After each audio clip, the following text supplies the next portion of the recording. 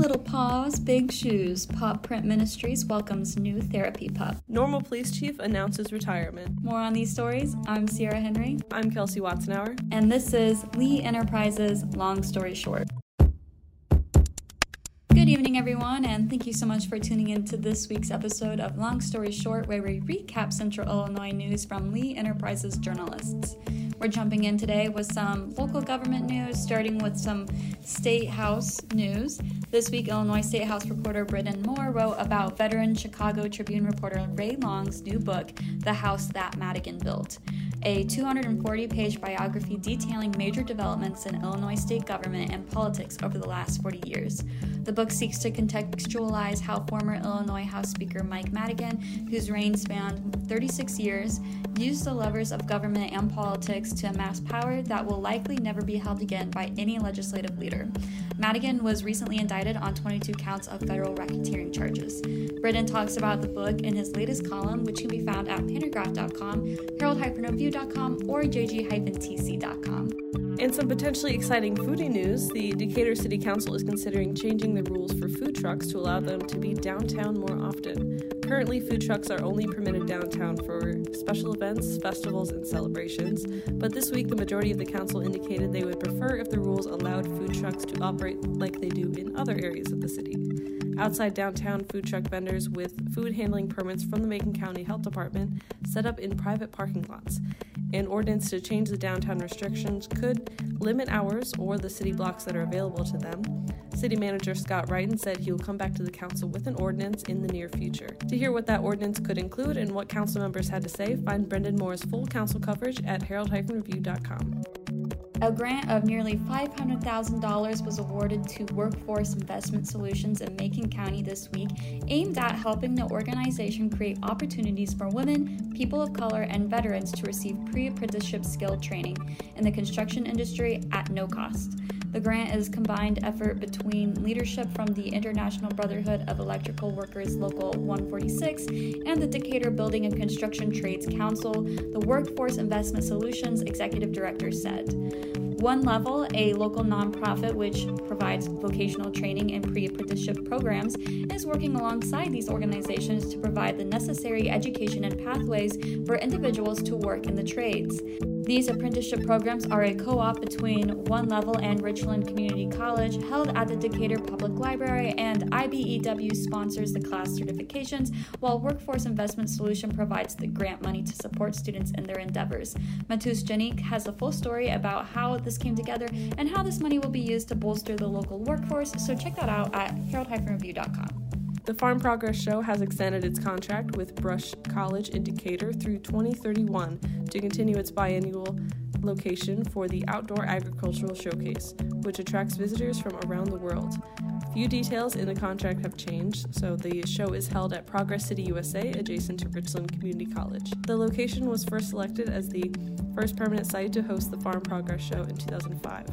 Since launching its permanent site in Decatur, the Farm Progress has constructed a similar location in Boone, Iowa, and alternates between the two sites. The next show in Decatur is set for August 29th through 31st in 2023. To read more, find Donnette Beckett's full story at Herald-Review.com. The Illinois Department of Insurance this week has fined Healthcare Service Cooperation, the parent company of Blue Cross Blue Shield of Illinois. It is the latest development in an ongoing contract dispute between the insurer and Springfield Clinic in Decatur. The department found that Blue Cross Blue Shield of Illinois violated the state's Network Adequacy and Transparency Act when it did not properly file updated network adequacy filings for following the termination of its contract with the Springfield Clinic. Blue Cross Blue Shield of Illinois is the state's largest health insurance company, and the Illinois Department of Insurance stated that BCBS of Illinois submitted adequacy filings on March 3rd and 17th, 95 days and 244 days late, respectively. The company will have to pay $1,000 per late day or $339,000. For more information, find Brendan Moore's report at Herald-Review.com. A local podiatrist is seeking to help kids feel less scared when facing common foot problems through a new coloring book.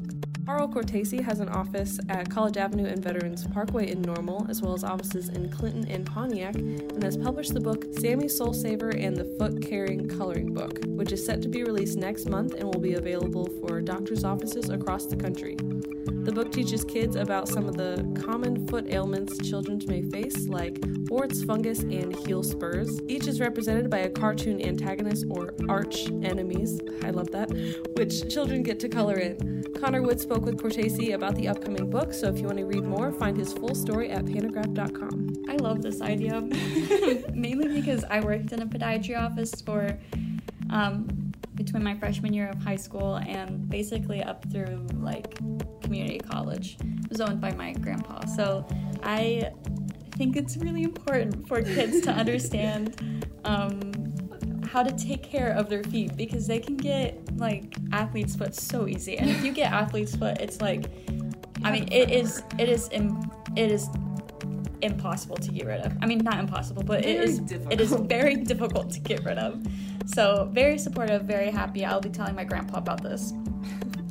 In other health-related news, and of course we can't end the health segment without mentioning Kelsey's favorite topic, blood donations.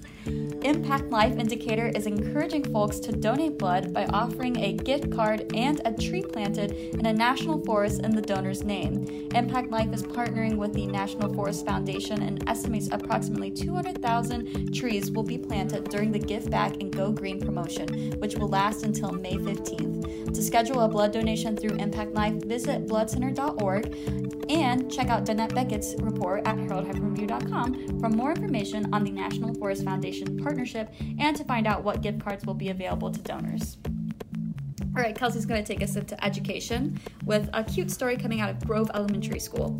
Grove Elementary's chess club took home the state championship trophy for 4th and 5th graders last weekend, ranking top among 20 schools. With few in-person tournaments under their belts, the students earned a total of 18 points collectively when they competed in Schaumburg last weekend.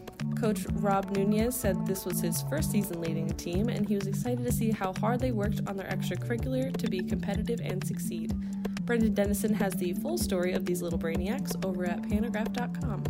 This week, Matus Janik wrote a feature article about Fit to Serve, a faith-based nonprofit organization that uses service learning model to create opportunities for individual development and foster relationships through collaboration. The program was started by William Bill Duev 7 years ago with food and gardening education programs at schools, intergenerational activities that connect children with the elderly, and gardening plots for individual use. The organization has recently appointed Bo Scott as the new director following Duev's death.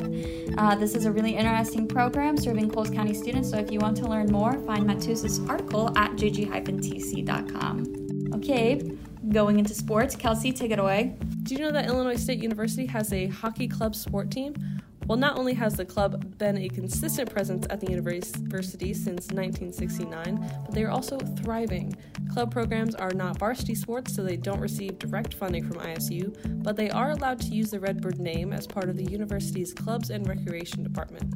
The program currently has 80 players spread across 3 teams that could be compared to varsity, junior varsity, and freshman levels. ISU is also part of the American Collegiate Hockey Association.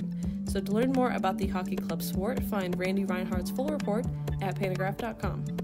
This spring, University of Illinois football will see big changes on offense, but this week, Illini reporter Andy Kimball focused on the other side of the ball. The team lost 5 defensive starters after last season, leaving a lot of room for change.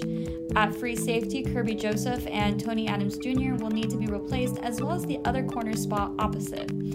Illinois' next 2 openings are outside linebacker and edge rusher, and lastly, the nose guard in the center of the team's 3-man front. For a full breakdown and possible movements from current team members, find Illini reporter Andy Kimball's article at any of our 3 sites, panagraph.com, herald-review.com, and jg-tc.com. And while March Madness does continue, all of our local teams are out. So with Illini fell 68-53 to Houston, and ISU women came up short against Iowa with a final score of 98-58. So the fun continues this weekend, but not so much for our local fans. And but with basketball coming to a close pretty soon, baseball's coming up, so we're looking forward to lots of good stories coming out of our local universities, as well as the Corn Belters here in Normal. Normal Police Chief Rick Bleichner announced this week that he will retire at the end of April, ending his 31-year career with the department. Bleichner has been Normal Police Chief for about 11 years, during which he has focused on building strong community partnerships. Normal City Manager Pam Reese said that the town will announce plans for Bleichner's replacement at the end of March. Panagraph reporter Kate Heather spoke with Bleichner, as well as Illinois State University Police Chief Aaron Woodruff and McLean County Sheriff John Sandage about Bleichner's career and the impact he has had on the community. To read their comments and more, find Kate's full story at panagraph.com. A murder trial in Macon County Court had an emotional end after just 3 days of testimony and 3 hours of jury deliberation. The jury found 43-year-old Paul M. Folks guilty of first-degree murder in the June 2020 shooting death of 22-year-old Shamila Sanders. The victim's father, Samuel Sanders, had tears in his eyes when the verdict was read and exchanged hugs with his family and Special Prosecutor Kate Kurtz, who took on the case that sparked the man's crusade against violence in Decatur. Tony Reed and Clay Jackson were in the courtroom for the Herald and Review this week and have full coverage of the trial and its very emotional end. You can find those reports at herald-review.com. Also in Decatur, an inquest jury this week determined Helena Sunny Beam's death to be a homicide after hearing autopsy results from Macon County Coroner Michael Day. An inquest is a judicial inquiry in common law jurisdictions particularly held to determine the cause of a person's death. Jurors heard the results of Beam's autopsy, which stated the cause of the 35-year-old woman's death was multiple chopping wounds causing severe injuries and a large blood loss, consistent with a large combined blunt and sharp-edged weapon such as an axe or a hatchet. Defensive-type injuries were identified on the arms and hands of the victim. The autopsy showed that Beams had fought for her life but ultimately died from multiple blows to the head.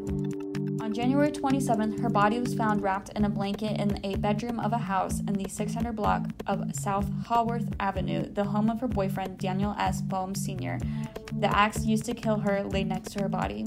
Decatur Police Detective James Weddle, giving evidence, said the 63-year-old Boehm had been the prime suspect from the start after an anonymous Crime Stoppers tip said that he had killed his girlfriend. Police found the body of Beams when they executed a search warrant. Boehm was arrested January 31st and is in the custody of the Macon County Jail with a bail set at $2 million. He is pleading not guilty to 3 alternate charges of murder. He is due back in Macon County Circuit Court for a pretrial hearing on April 14th. To read more, find Tony Reed's full article at herald-review.com. Redditous Laboratories CEO Dr. Aaron Rossi continues to face legal challenges, now with recent documents in a lawsuit filed by business partner Dr. James Davey, alleging that threats have been made against witnesses who have spoke against Rossi's, quote, pillaging of the company. Last week, we talked about how Rossi, 39, of Bloomington, was indicted on federal tax fraud charges. He is all facing a lawsuit, which was filed in February 2021 by Davey of Texas-based Davey & Associates Dermatopathology, who has accused Rossi of using Redditous Labs money for personal and family use, and of attempting to push Davey out of the company without paying him his share. Lawyers representing Rossi said in a Wednesday court hearing that Davey is conducting a, quote, media campaign to cause harm to Redditous Labs. The company has amassed more than $220 million in state contracts to provide COVID-19 testing, according to state records. Davey's lawyers accused Rossi of spending part of that money and, quote, all of his newfound COVID riches on every imaginable luxury item that he or his family desire. For more details on the lawsuit, find Kate Heather's report at panagraph.com.